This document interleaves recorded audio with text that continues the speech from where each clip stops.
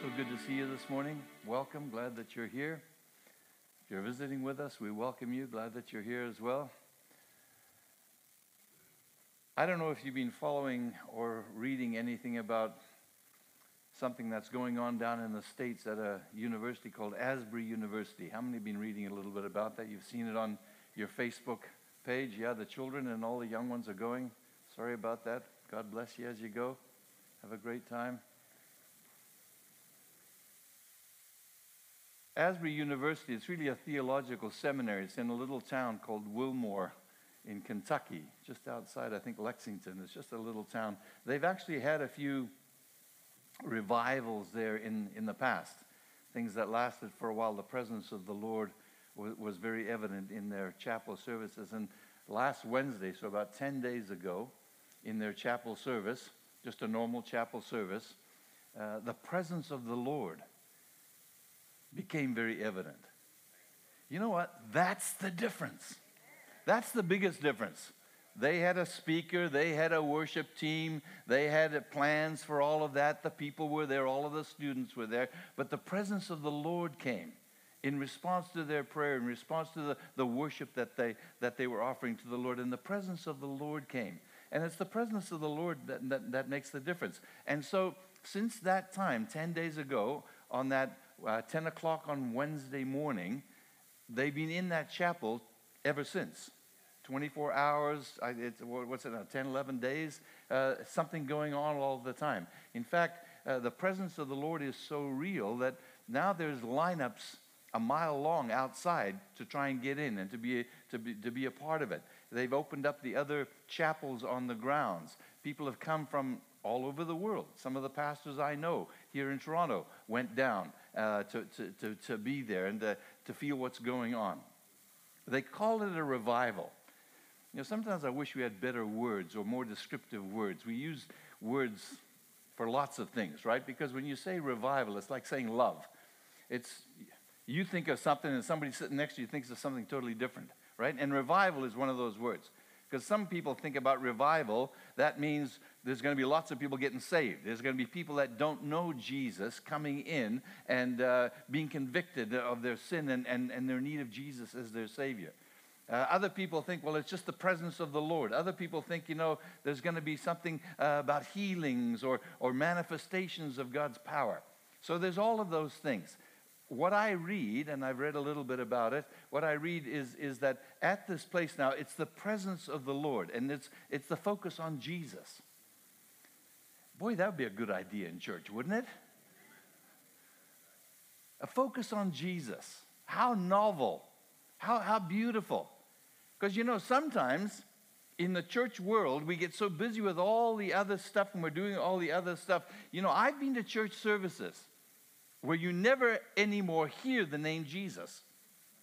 You sing songs, great songs, good songs, but they're not about Jesus. In fact, you never hear Jesus being sung about.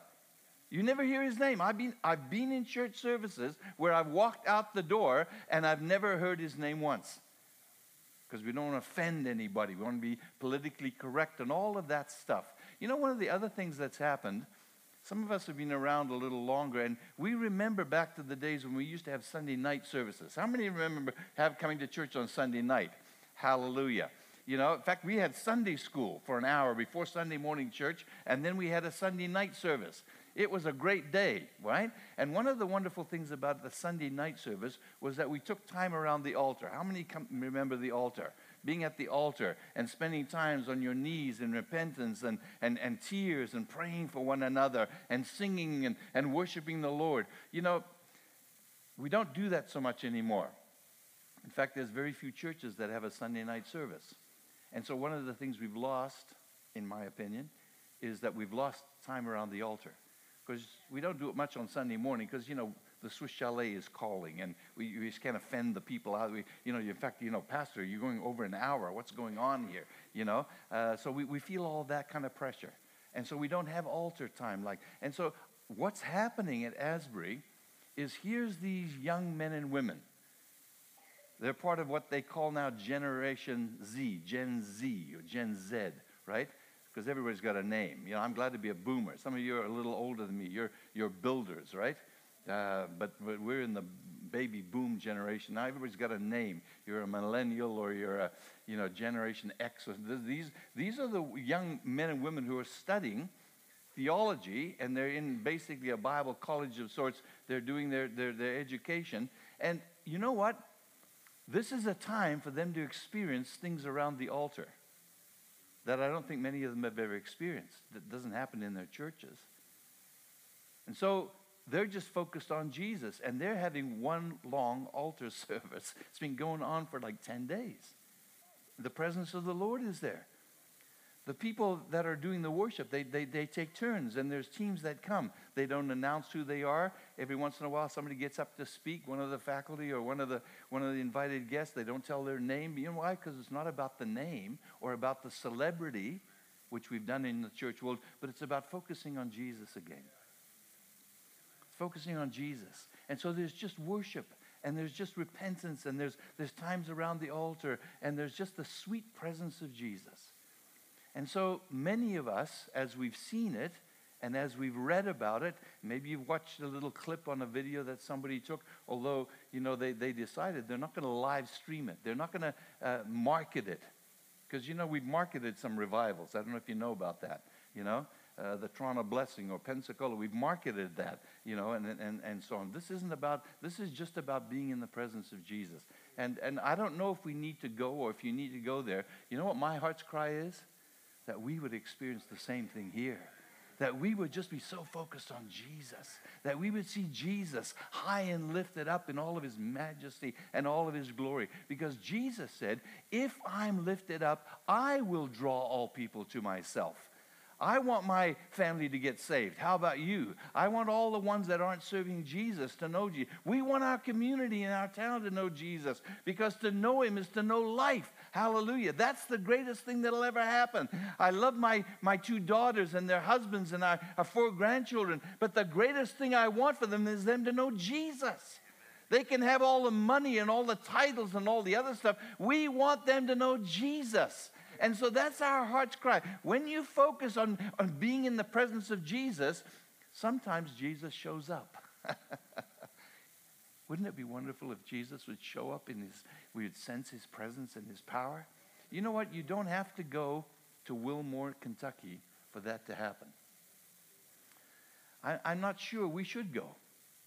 I think we should focus on ourselves. I think we should focus on here, and we should say, Lord, you're everywhere. You're not limited by time or space or all of that. What you are doing there, the Lord has been good. He's been gracious. Amazing grace. That God would come and manifest his presence there.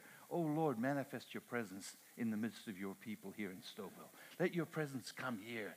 Now, you know what? If it happened, I read a little bit, when it happens, the poor people that are there, the staff and the faculty, they're exhausted, right?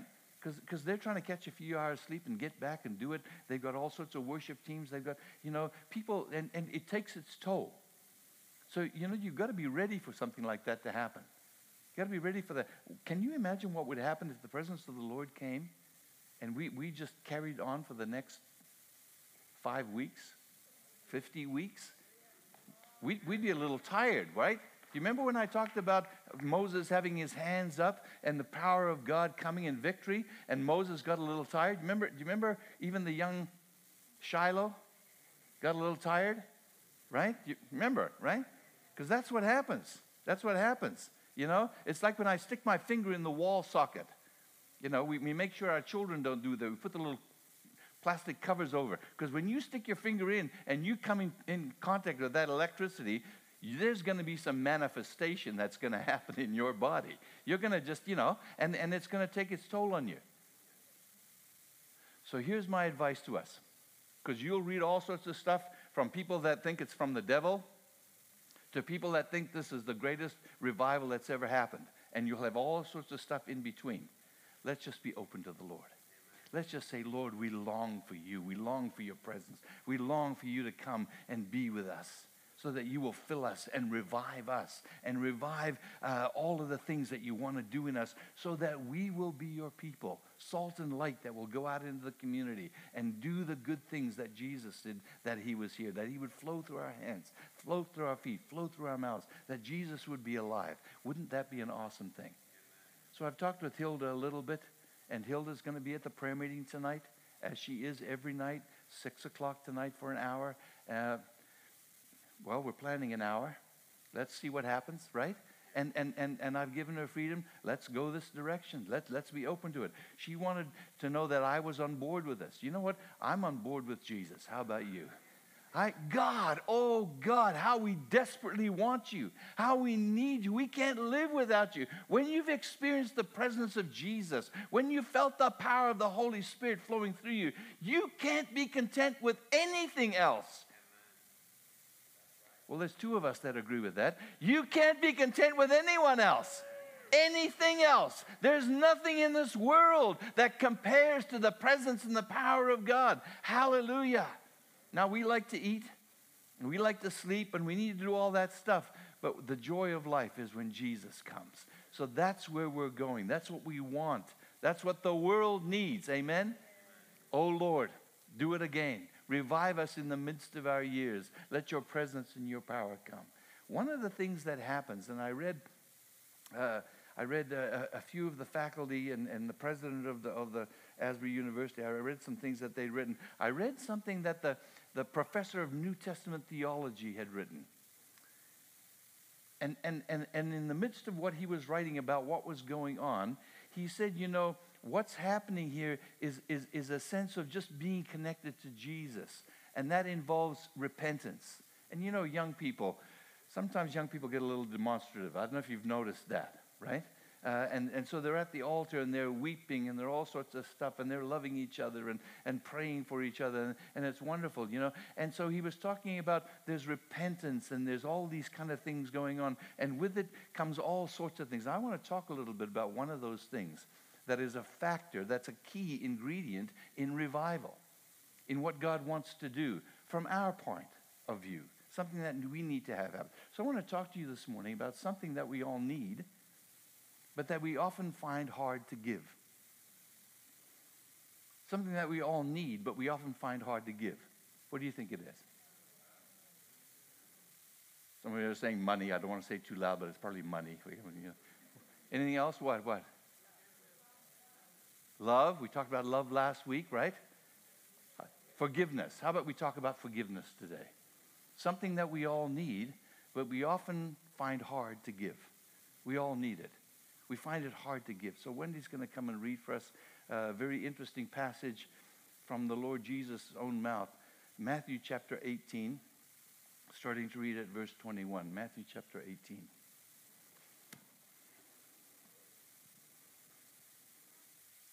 Then Peter came to Jesus and asked, Lord, how many times shall I forgive my brother when he sins against me? Up to 7 times? Jesus answered, I tell you, not 7 times, but 77 times. Therefore, the kingdom of heaven is like a king who wanted to settle accounts with his servants. As he began the settlement, a man who owed him 10,000 talents was brought to him. Since he was not able to pay, the master ordered that he and his wife and his children and all that he had be sold to repay the debt. The servant fell on his knees before him. Be patient with me, he begged, and I will pay back everything.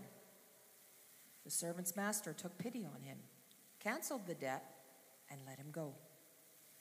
But when that servant went out, he found one of his fellow servants who owed him 100 denarii. He grabbed him and began to choke him. Pay back what you owe me, he demanded. His fellow servant fell to his knees and begged him, be patient with me, and I will pay you back. But he refused. Instead, he went off, had the man thrown into prison until he could pay the debt. When the other servants saw what had happened, they were greatly distressed and went out and told their master everything that had happened. Then the master called the servant in, "You wicked servant," he said. "I canceled all that debt of yours because you begged me to. Shouldn't you have had mercy on your fellow servant, just as I had on you?" In anger, his master turned him over to the jailers to be tortured until he should pay back all he owed. This is how my heavenly Father will treat each of you, unless you forgive your brother from your heart. Thank you, Wendy. We're going to talk about forgiveness and maybe the negative side of that, which is unforgiveness. Forgiveness and unforgiveness.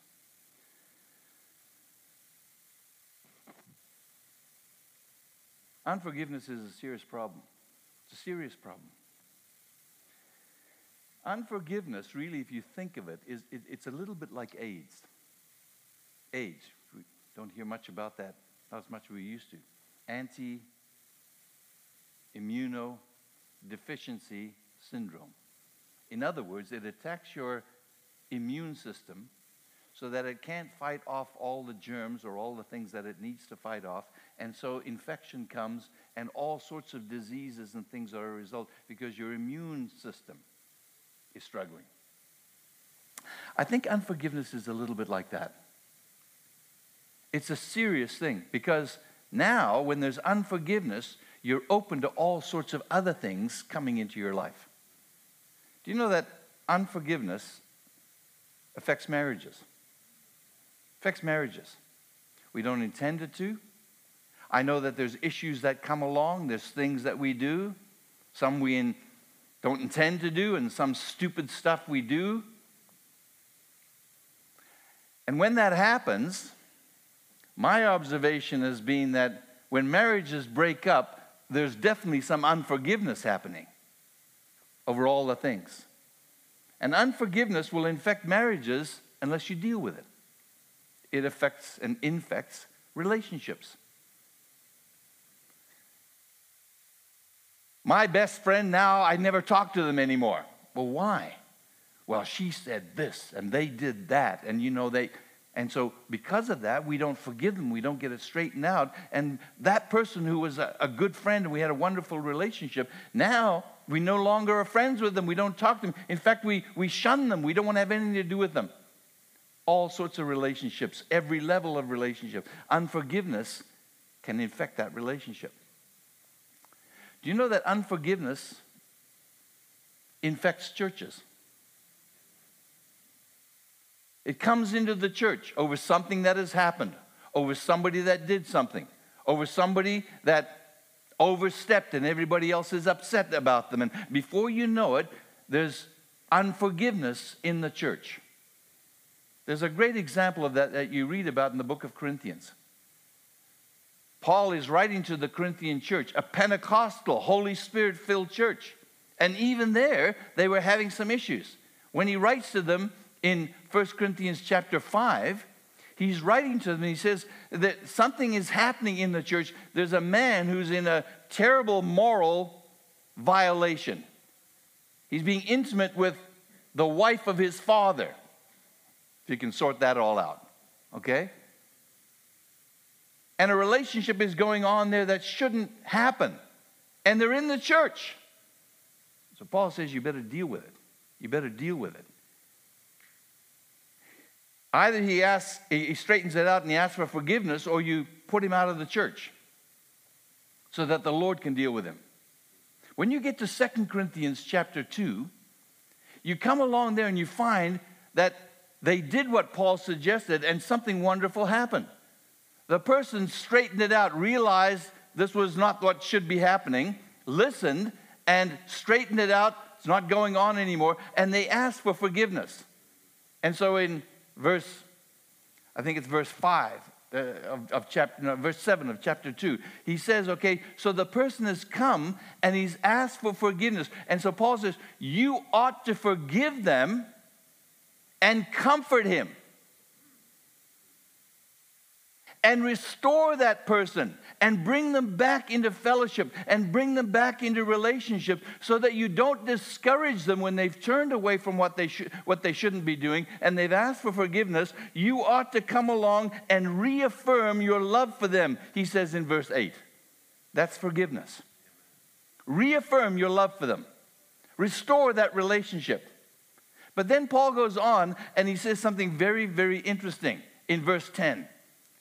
2 Corinthians chapter 2. He says, you've forgiven them, so now I forgive them. And here's what he says, verse 10. I have forgiven in the sight of the Lord for your sake, in order that Satan won't outwit us, because we are not ignorant or unaware of his devices. Paul here, the great apostle Paul, he equates what's going on as something that the devil can use. You know the devil loves unforgiveness? And Paul says, listen, you need to forgive and you need to restore them and reaffirm them and love them back, comfort them. Don't put them out so that they're discouraged and away they go forever and forever. And I've forgiven, why? So that the devil won't outwit us. Now, you may not like to talk about the devil, or you want to hear a lot about the devil, but I'm telling you, the devil is still alive and well in 2023. And he wants to outwit us. And we've got to be so careful with what we do and what we don't do, and what we say about Asbury, and how we love the things of God, and what we say about somebody else, and how we treat other people, according to Paul. And he says, because we're not ignorant of the devil's devices. He uses those kind of things. If he can't get into the front door because everything's going wonderful, there will come some relationship or some problem that'll happen, and in the middle of that, somebody won't forgive somebody else, and we give the devil a foothold. That's his device. That's the way he works, and before you know it, we're going to have a big problem.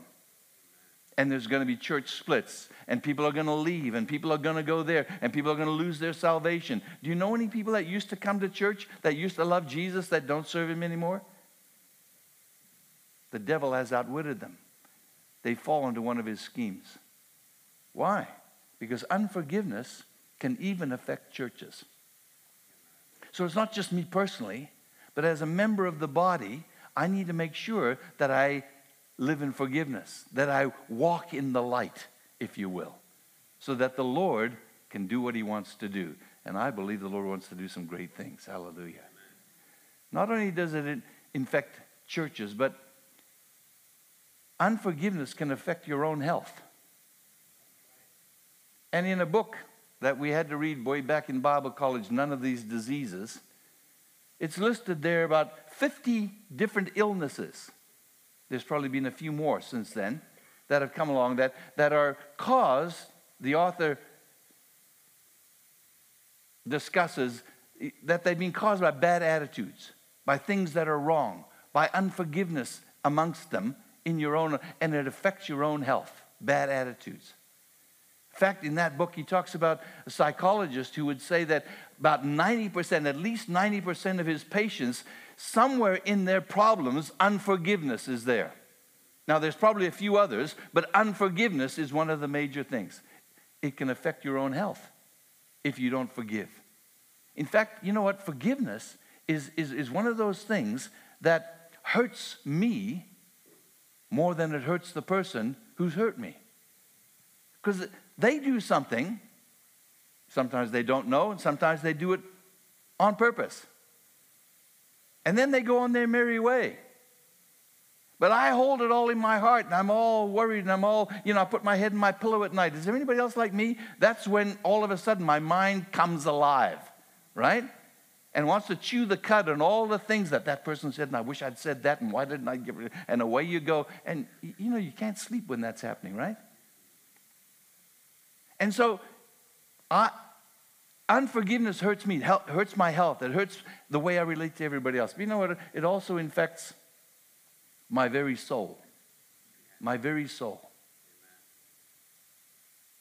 I don't know if any of you remember the sitcom. We were going back to the early 50s, so we're a while ago, called Amos and Andy.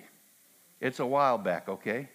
But you know, there was a big guy that used to come in all the time and to visit Amos and Andy, and he would always slap Andy on the chest every time he came in, you know? Every time he came in. Didn't say hello, he just slapped Andy on the chest. Andy said, you know what, Amos, I'm going to get a stick of dynamite, and I'm going to stick it in my pocket, and next time that guy slaps me on the chest, he's going to blow his hand off. And you know what? Unforgiveness and hatred will do that. Sometimes you'll be able to hurt the other person, but it'll blow your heart out. It'll blow your own heart out. And you will suffer more because of unforgiveness. You say, Pastor, you don't know what somebody's done to me. You don't know how badly they've hurt me. You don't know all the things that I've tried to restore, and they just turn away, and you know what? Jesus knows. But he loves me and he loves you enough that he wants us to forgive from our heart so that it won't infect me. It won't infect me. Let's let Jesus deal with that other person. Let's commit them to the Lord. He'll work on them. Let's work on me. Let's work on me. So it's very important. So unforgiveness is a serious problem. But the second part of my message, and this is the good news, unforgiveness is a solvable problem. Hallelujah. That's the good news. It's a solvable problem. Let me come over and talk to you folks on this side for a while. It's a solvable problem. Hallelujah. Not that you need it more than that side, but you know what? This is the good news side. Hallelujah. It's a solvable problem.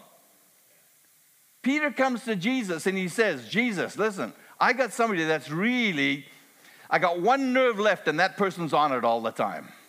He's just bugging the daylights out of me. I forgive them. They keep doing it. And so how many times, you know what? I've forgiven them 7 times.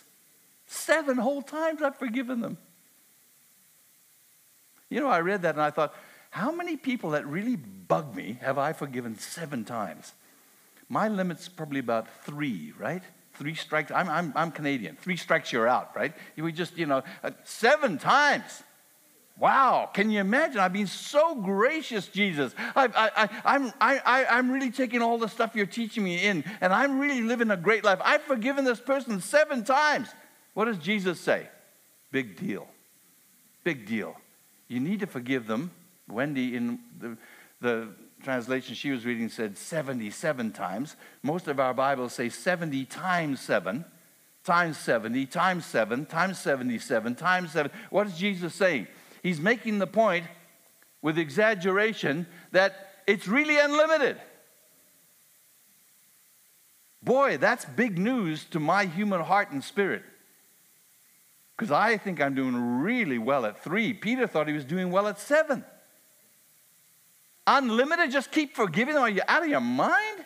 So Jesus tells a little story, tells a little parable. And he says, here was a person who owed all sorts of money. 20,000 talents. Now, when I went and checked in my Bible, a talent was about 20 years' wages. Okay? And he owed how many? 10,000. So some of you math wizards are doing it now, right? 10,000 times 20 years. Man, that's a lot of money. We're talking Elon Musk kind of money, right? You know, when they talk about all these billionaires, I mean, whether you're talking 1 billion or 10 billion, it's way beyond what I can't even think about it. Never be near it. I'm more kind of come back down to the millions. I'm still struggling with that, right? So we're talking billions of dollars this person owes. And the king says, okay, time to call in the loan. And you know the story because we read it. The guy can't do it. There's no way he can pay it back. It's an exorbitant amount. And so he asked, please, he doesn't ask for forgiveness of it. He said, just have patience with me. I'll get there. Please don't sell my wife. She's got to be worth, come on, man, get ready here. She's got to be worth at least 50 million, you know. But when you're talking $1 billion, you got a way to go, right? What is the king? He says, he's moved, and he says, you know what? I'm just going to forgive it all. It's like you don't owe it. It's huge, but it's forgiven. Wow. Can you imagine that? Some of you have got a mortgage that you don't even like to think about, right? And the interest rates are going up. Can you imagine if somebody came up to you and said, you know what, your mortgage is paid, forgiven, don't have to pay it anymore? Wow, that'd be awesome, wouldn't it? This is a huge amount. But Jesus goes on with the story. And he says, he goes out into the community and he finds somebody who owes him 100 denarii. Now, a denarii, according to what I checked, is about a day's wages. So 100 days, so about a third of your annual salary. So those of you that are making 100 grand, wow, how'd you do that? No, how do you know if you're like, if it's 30 grand, let's say, that's easy. I can divide. That's $10,000. Now, that's still substantial, right? But when you compare it to $1 billion and 10,000, and what does the guy do? He grabs him by the throat and he says, pay me back. And if you don't, I'm going to throw you in jail. The same thing that had been said to him. I'm going to get your wife sold. I'm going to get all your children sold. I'm going to liquidate everything you have until you pay the debt back. But the other people around see. And they go to the king and they say, this is what's happening. And you remember now the end of the story, right? He'd been forgiven, but because he didn't forgive, he had it all put back on him. And he was tortured, and everything he had was sold until he could pay it back. And verse 35, the last verse of the chapter that Wendy read, said, this is how God is going to treat you unless you forgive from your heart. Wow. That's quite a thing. So when I look at that story, I think, let me just try and put it in a few packages that I can understand. Maybe 3 things that stand out to me that we should discuss for a few moments. The first thing is, how have we been forgiven? Because really it's a story about God, isn't it? God has forgiven us like that king. We owed a debt we could never pay. Never, never, never. We could try. We could hope to. We could do all the right things. We could pay penance. We could go to church all our life. We could never repay the debt. Jesus came from heaven, died in our place on the cross, paid the price for our sin, was buried, and God accepted that price, raised Jesus from the dead, so that through his resurrection and life, we now can be set free. We're forgiven. Hallelujah. All my past is forgiven. Wow. It's like God is saying. So how does God forgive us? Number 1, God forgives us unlimited. Unlimited. There's no limit to what God forgives us. Put the verse up for me, would you please? This is what it says in Psalm 103. You know this verse. Bless the Lord, O my soul, and all that is within me. Bless his holy name. Bless the Lord, O my soul, and forget not all his benefits. Verse 3, who forgives all of your transgressions. All. There's no limit to it. Jesus died so that every sin, every transgression, every wickedness, every unrighteousness, whatever term you want to put in, it can all be forgiven by God. Hallelujah. There's no limit to it. Say, well, I'm too bad a sinner. How can you be too bad a sinner when Jesus paid the price for it already? How can you be too bad a sinner when God can forgive all sin? And he does through Jesus Christ. Unlimited, unlimited. There's nothing that you've done that Jesus hasn't paid for, died for. There's nothing that you or I have done that God is not able and willing to forgive. He wants to forgive us. Hallelujah. It's unlimited. But the second thing I see in this is about God's forgiveness. God's forgiveness is prompt. It's right away. It's right away. Put the verse up for me, Lisa. Let's see what it says there. Also in the Psalm 85. You, Lord, are forgiving and good. Boy, that's small up on the back screen. Thank you. My eyes aren't as young as they used to be. Abounding in love to all who call upon him. Right away. He doesn't wait. He doesn't say, well, let me just see if you really mean it. Let me just see if you do it again. Let me just see if your lifestyle changes. Let me see if you treat people better. Prompt, right away. That's how the Lord forgives me. When I come to the altar and I ask Jesus to forgive my sin, the weight of sin is gone. Prompt, right away. I get up off my knees and I walk out. Old things are gone. I'm a new creation in Jesus Christ. Hallelujah. Right away. Just like being born. Right away. Hallelujah. The third thing I see about how God forgives me is He forgives me. Better check my notes here. Hang on. He forgives me. Repeated. 1 John 1 and 9. If we confess our sins, He's faithful and just to forgive us our sins and to cleanse us from all unrighteousness. Let me just check the records. Didn't I forgive you this yesterday? Last week, I think we had the same problem here, right? Repeated. He doesn't say, well, there's a limit. It's not 7 times. It's not 70 times 7. He repeatedly forgives me. Now, that's not a license to sin and a license to do whatever I want, right? But He cleanses me from all unrighteousness. And I remember as a young man, as a young Christian, feeling like, you know, here I go again. I fall in this area again, and I blow it in this area again. And I can't go back to God. I can't ask Jesus because He's already forgiven me, and now I've blown it again. But you know the good news that we learn is that repeatedly, over and over again, it doesn't matter. He cleanses us. He washes us. The blood of Jesus flows like a cleansing stream all of the time. Repeatedly, He forgives us. And fourth, I notice about the way that God forgives, He forgives unlimited. Unlimited. Hallelujah. There's no limit to it. There's nothing that He can't forgive. There's no limit on how God forgives me. And so He comes and He forgives me unreminded. Unreminded.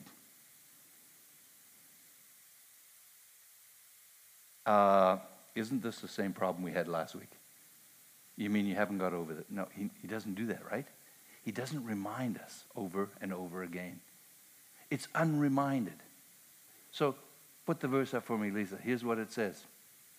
And he's quoting here in Hebrews chapter 8 from Jeremiah chapter 31, where God speaks back there in Jeremiah. And He says, for I will forgive their wickedness, and I will remember their sins no more. I'll remember their sins no more. In other words, I choose not to hold it against them. I choose not to remember it again. I choose not to be reminded about it. As far as the east is from the west, my Bible tells me, so far God has removed my sin from me. Hallelujah. And He's not reminded about it again. All of the time, He chooses not to remember it. Why? How does He choose? He chooses that the blood of Jesus would cleanse me and wash me and remove my sin from me. I know it's a bit of a semantics. But you know, some people say, you know, when God forgives you, He pours it into the sea of His forgetfulness. Well, I just have a trouble with a forgetful God. I don't want God to have a sea of forgetfulness, because if He's an old man in heaven that's forgetting a lot of stuff, there's some stuff I don't want Him to forget. How about you? Yeah, Lord, I need You today for my daily bread. I need You to watch over my wife and my children. I need You to take care of those grandchildren that are growing up in this world these days. Please don't forget them. So I know what we're trying to say. God, but you know what? Here's the better way. God chooses not to remember it anymore. There's a difference between that and forgetting about it. God never forgets. Hallelujah. Don't forget me, oh God. Hallelujah. Here I am. I still need You. I need You today. I need You every day. Don't forget how much I'm depending on You. Don't forget to love me. Don't forget to forgive me. Don't forget to cleanse me. Don't forget to manifest Your presence all the time. Don't forget. Don't forget. But there's a difference between forgetting and choosing not to remember. It's unreminded. That's what God does. Unreminded. takes it away, not to be held against me anymore. I'm not guilty through the blood of Jesus. I'm forgiven through the blood of Jesus. That's how we've been forgiven. Just like the man who was forgiven the $1 billion. Forgiven. Can't earn it. Don't merit it. By the grace of God. Thank God for his goodness and his grace. He forgives us. Okay? So that's how God forgives us. Now in the story, the second point that I think we need to discuss, because I read it and I see it here, is that we are called upon to forgive proportionately. We're called upon to forgive proportionately. We've got to forgive the other people who have hurt us. We've got to forgive those who are in relationship with us as much as God has forgiven us. So if you go to a beautiful verse found in the book of Ephesians, chapter 4, verse 32. Here's what he gives instruction by the Holy Spirit. He says, be kind. I like the King James because it says, be kind one to another. Tender-hearted, forgiving one another. Compassionate to one another. Forgiving each other. Just as in Christ, God forgave you. How did God forgive you? Unlimited. Prompt. Repeated. Unreminded. That's how God forgave me, right? So he says, now, we who have been forgiven much, who have been cleansed, who now have Jesus living inside us, we need to forgive proportionately, in the same way. How? As God, in Christ Jesus, has forgiven us. Last week we talked about that we need to love as Jesus has loved us, as God has loved us. That the agape, the one way, the unconditional love of God would flow into us and fill us, that we would let that flow to the people that we come in contact with. That the love of God shed abroad into our hearts would flow through us, and we would love everybody with that kind of love. And in the same way, we've been forgiven, and now we need to forgive other people as God in Christ Jesus has forgiven us. So the same standards apply. The same things, the same points apply. How have we been forgiven? That's how we need to forgive somebody else. So we've been forgiven unlimited. Guess what? We need to forgive people in the same way, unlimited. Yeah, but they hurt me, 7 times? 70 times 7? How, unlimited. That's what he's saying. We need to forgive. We need to forgive people. We need to not have a limit on it. Not put a barometer on it. Not say so far and no further. We need to make sure that when we forgive people the same way, that there's no failure that is too great that has taken place that we will not forgive. Wow, yes, that's amazing, isn't it? And I know in our spirit, some of you are saying, Pastor, you don't know what that person has done to me. You don't know how they've hurt me. You don't know how bad it is, how they've wrecked me and disappointed me and torn the heart right out of me. My life can't go on.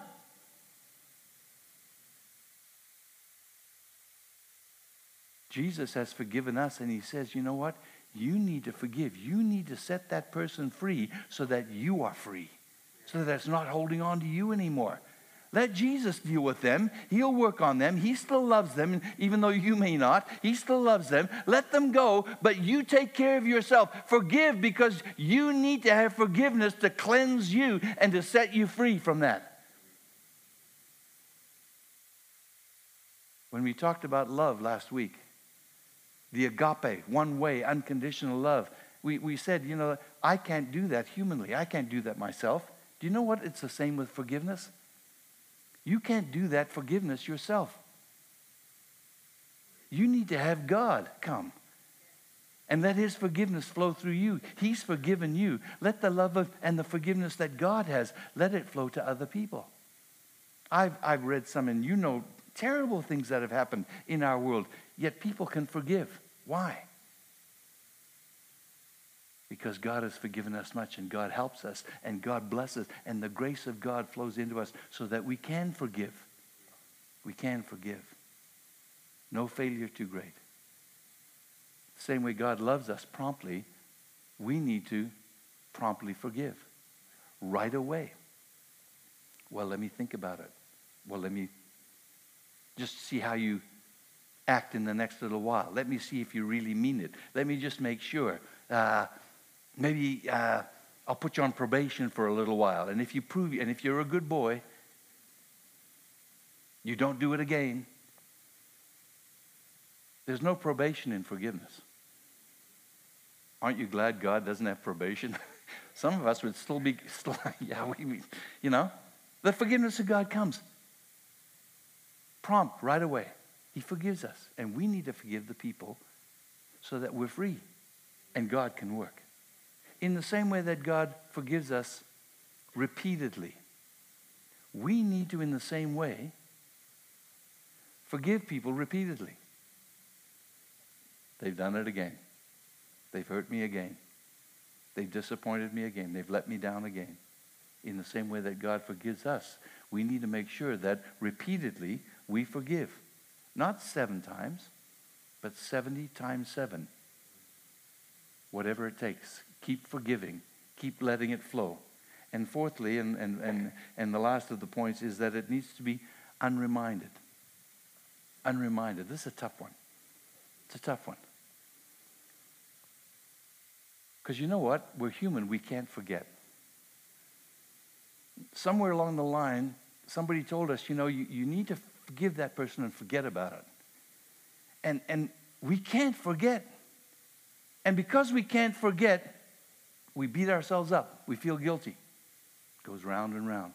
We feel like, oh, there's something wrong with me. Maybe I'm not really saved. Maybe God isn't really at work. Because I can't, we can't forget. But we can choose not to be reminded and let it bother us.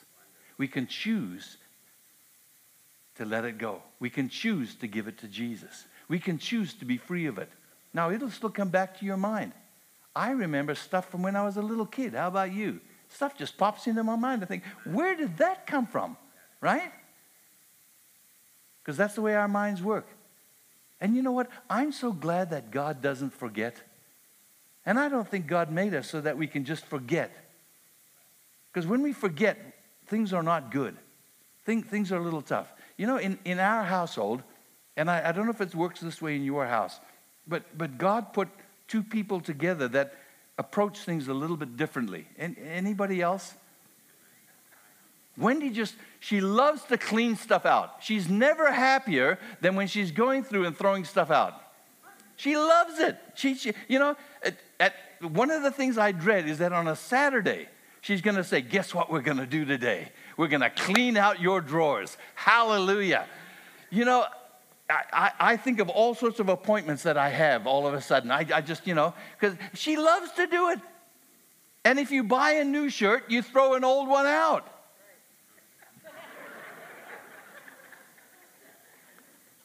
And if you haven't worn that for the last 3 years, guess what? Let's get rid of it. And so it goes into the rag bag, right? Goes in. And you know what I do? I wait till she goes downstairs to get supper ready, and I go and I find it, and I take that old shirt out of the thing, because that's my favorite shirt. I love that shirt. There's no elbows in that shirt. It's worn, I go and I get it, I stick it in the back of my cupboard, because I feel good wearing that shirt.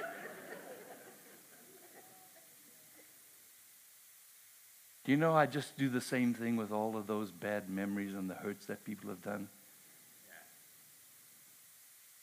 Wendy's a much better Christian than I'll ever be. She can forgive and let it go. I just want to put the shirt back on every once in a while. I just want to feel good and just go round and round and think, boy, that's so kind of, I can't forget about it. It's okay. But you know what? The pain of it is gone. I've let it go. I've given it to Jesus. I've asked Jesus to forgive me. And I've asked Jesus to let his love flow into me so that I can forgive people that have hurt me. You've got people that have hurt you. Don't let them keep hurting you. Forgive them. Let them go. Give them to Jesus. Forgiveness, so that why? You can be free. Hallelujah. Hallelujah. Jesus, hanging on the cross, said, Father, forgive them. They don't know what they're doing. They don't know what they're doing. Okay, we're coming to the third and the final point. Do you know when you're on an airplane and you are coming to land, and they put the seatbelt sign on, and the stewardess or the captain or whoever comes on and says, we're coming in for landing, so you better fasten your seatbelt. Okay, folks, we're coming in for a landing. This is point 3. You better put your seatbelt on.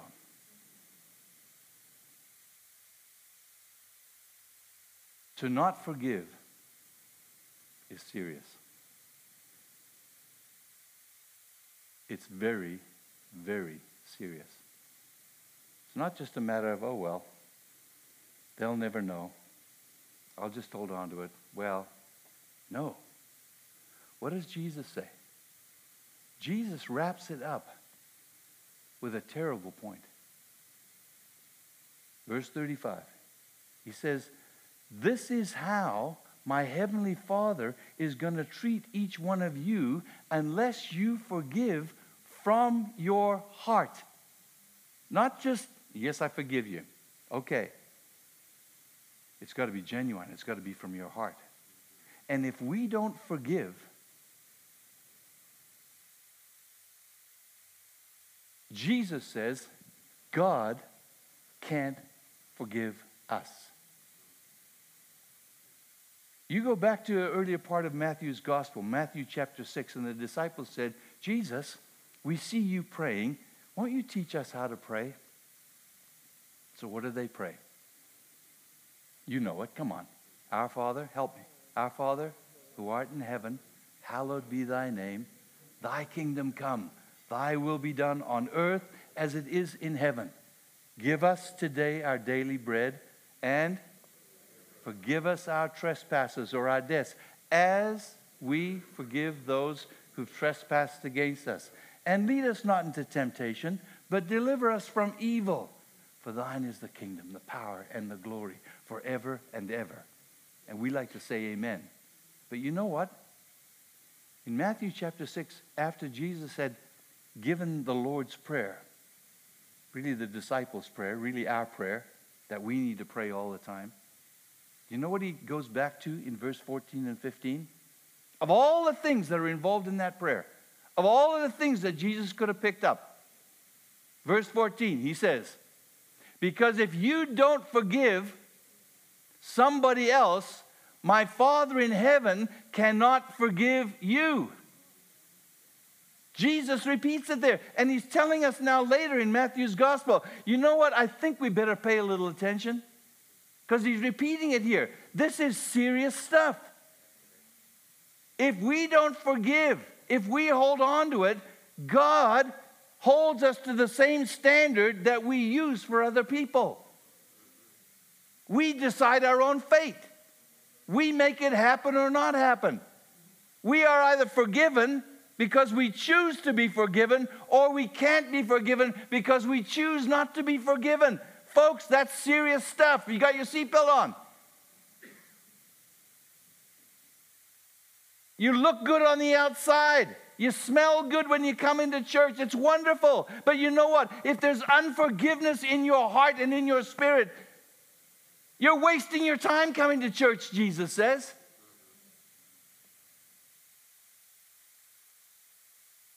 God, forgive me. Forgive me of all the stupid things I do. And I let those things hold on to me. And I let people's hurts and the things that they've said to me and the way they treat me and what the bad things that they've done to me. I let that dominate my life, and not just my life, but now my relationship with God, my eternity is determined by the standard I use of how I treat other people. Wow, that's serious stuff. That's why I'm discussing and preaching this message to you today. This is the kind of stuff that we need to hear over and over and over again. That's when revival comes. When revival comes, it's so that we will repent, so that we will forgive, so that we will get all that stuff off us, so that the presence of Jesus will come and set us free and empower us and make us to be the people that He created us to be and He wants us to be. And He lets the Holy Spirit work in us so that we will go out and be the people called by His name. That's what it's all about. And you can go to Bible college and you can have letters after your name, but if you hold unforgiveness in your heart, Jesus says God is not your Father. Wow. And I just believe that Jesus loves you too much. I'm so glad He loves me in spite of me too much that He doesn't want me to stay there. He wants me to forgive. Because He wants to forgive me. He paid a big price. He died to forgive me. So let's live in forgiveness. Let's first of all let the forgiveness that God offers to us and wants to pour through us, let's let that happen. But secondly, let's make sure that in this life that we're living, in a dusty, dirty world, we can't let it get all over us and turn us aside. That's when revival comes in my mind. When the people set free by Jesus are full of Jesus, are full of the Holy Spirit, then something's going to happen. Hallelujah. Hallelujah. So we're going to close in prayer. We're going to pray today. I believe this is something that needs to happen all the time. But it's something that happens to take the brakes off what God wants to do in my life and your life, in our church, in our community, in our world. Let's not let there be any hindrance or any barrier. Amen? Let's let there be freedom. In Jesus' name. So we're going to pray first of all for the forgiveness of God. We're going to invite God to forgive us again.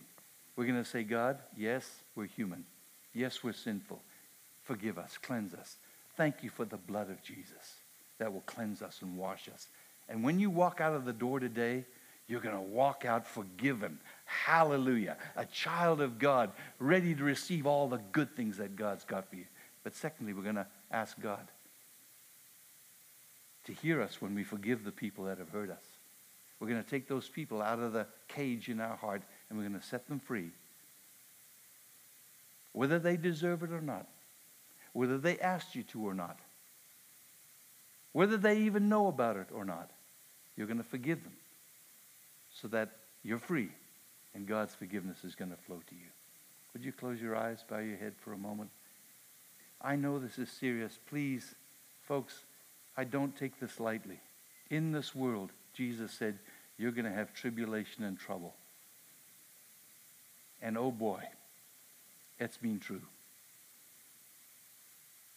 But the best part is, the first part is, Jesus came to this earth to die so that we could be restored into fellowship with God. We could be forgiven. So Heavenly Father, thank you for your great love towards me. Thank you that you sent the answer in your Son Jesus to die on the cross, to let His blood be spilled, to give His life a ransom for my sins, to pay the penalty for my sin, so that I could be forgiven of all of my past. I know my past. We all know our past. You choose to forgive me, to remember it no more, to remove it as far as the east is from the west. You're not going to hold it against me. Unlimited, repeated, prompt, unreminded. Thank you for that great forgiveness. I receive Jesus afresh. Come and wash me, Lord Jesus, in your precious blood. Come and sit on the throne of my heart. Come and be in charge of who I am. Come and be the Lord and master of my life. Give direction. By the Holy Spirit, fill me up with your presence, I pray, so that I will experience not things of the past holding me back, but now I'll experience the fullness of your life living in and living through me. Thank you for your forgiveness today. I receive it, and I say thank you that I can walk in it and live in it. Thank you, Lord, that as repentance happens for the past in my heart, in my spirit, in my soul today, as repentance happens, that you cleanse me and you wash me, and I'm free in Jesus' name. Hallelujah. Hallelujah. Thank you, thank you, thank you, Jesus. Now, Lord, we're going to pray and forgive all of those people that have hurt us, that have damaged us, that owe us something. There's a debt. And we choose today to forgive them. We choose to say we let them go. We don't hold against them the things that they've done. We let them go. We give them into your hands. We set them free so that you can love them and bless them and help them and change them and do whatever you need to do. But Lord, as I give them to you right now, and I'm thinking about specific people, I'm thinking about certain circumstances, I'm thinking about those hurts that dominate my thoughts and my mind and hold on to me. I take them now and I give them to you. I forgive, I let go in Jesus' name. In Jesus' name. In Jesus' name, I let go of it. Lord, I pray for your grace and your goodness to flood into our hearts and lives and pour through us. We can't forgive properly on our own, but you living through me, forgive, set free, come and make it brand new again. In your precious name, I pray. Lord, I'm not going to pick it up again like that old dirty shirt that Wendy wants to throw out. I'm not going to pick it up anymore. I'm not going to hold on to it. I'm not going to let it dominate my life in any way anymore. I'm going to walk free. When I walk out of the doors of this building, I'm walking out free in Jesus' name. And whom the Son set free is free indeed in Jesus' name. Now, Lord, before we conclude, I just want to pray for a moment that we will forgive ourselves. We will forgive ourselves. Sometimes we're our own worst critic. We do things and we call ourselves bad names under our breath because we know us and we've blown it again. We've given in again. We've sinned again. Thank you, Jesus, that you died to forgive me. Thank you, Father, that through Jesus you forgive me and you set me free. And if you forgive me, I forgive me. I forgive myself. I ask that your cleansing blood will flow through me, from the top of my head right through me, my mind, my heart, my soul, my spirit, that I will be free, completely free, so that I won't be hurting myself in any ways. Other people have hurt. Why would I hurt myself? I forgive myself for all the things because you forgive me. I know I don't deserve it, but you love me and you've done what needs to be done. And so I receive it with joy and thanksgiving. I forgive myself for the past. I forgive myself for the failures. I forgive myself for all of the things that I've held on to that weren't good for me. Lord, as I conclude in praying for the people here that are sitting in the building, some that may be watching online, Lord, I just pray that we would feel that burden has lifted off us, that we're free, that we can walk in forgiveness, we can operate in forgiveness, we can be salt and light, we can be your people, we can be like Jesus in this world. That's what we desire to be. When they walk out of the door of this building, Lord, we don't pick it up, we don't take it on again, we don't put that coat on, we just walk out in freedom to live in freedom so that you can forgive us. Thank you for your great forgiveness. Lord, we look forward to the day when we stand before you in heaven, not because we deserve it or we've earned it, because of your great love and forgiveness that you pour out on each of us in Jesus' precious name. Amen. Amen. Amen. Amen. Hallelujah. How many of you are glad for the amazing grace of God? Isn't that where we started? Aren't you glad for the goodness of God? Aren't you glad that he's got better things planned for you than you even have planned for yourself? Aren't you glad that he's able to make all the good things that he desires for you to happen if you'll just let him do it through Jesus Christ in your life? Amen? Amen. God bless you today. Have a great day. Have a great week. God bless you as you go.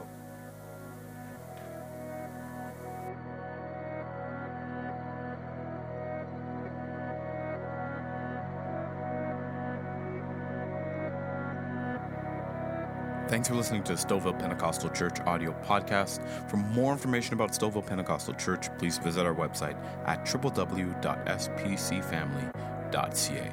Have a great week.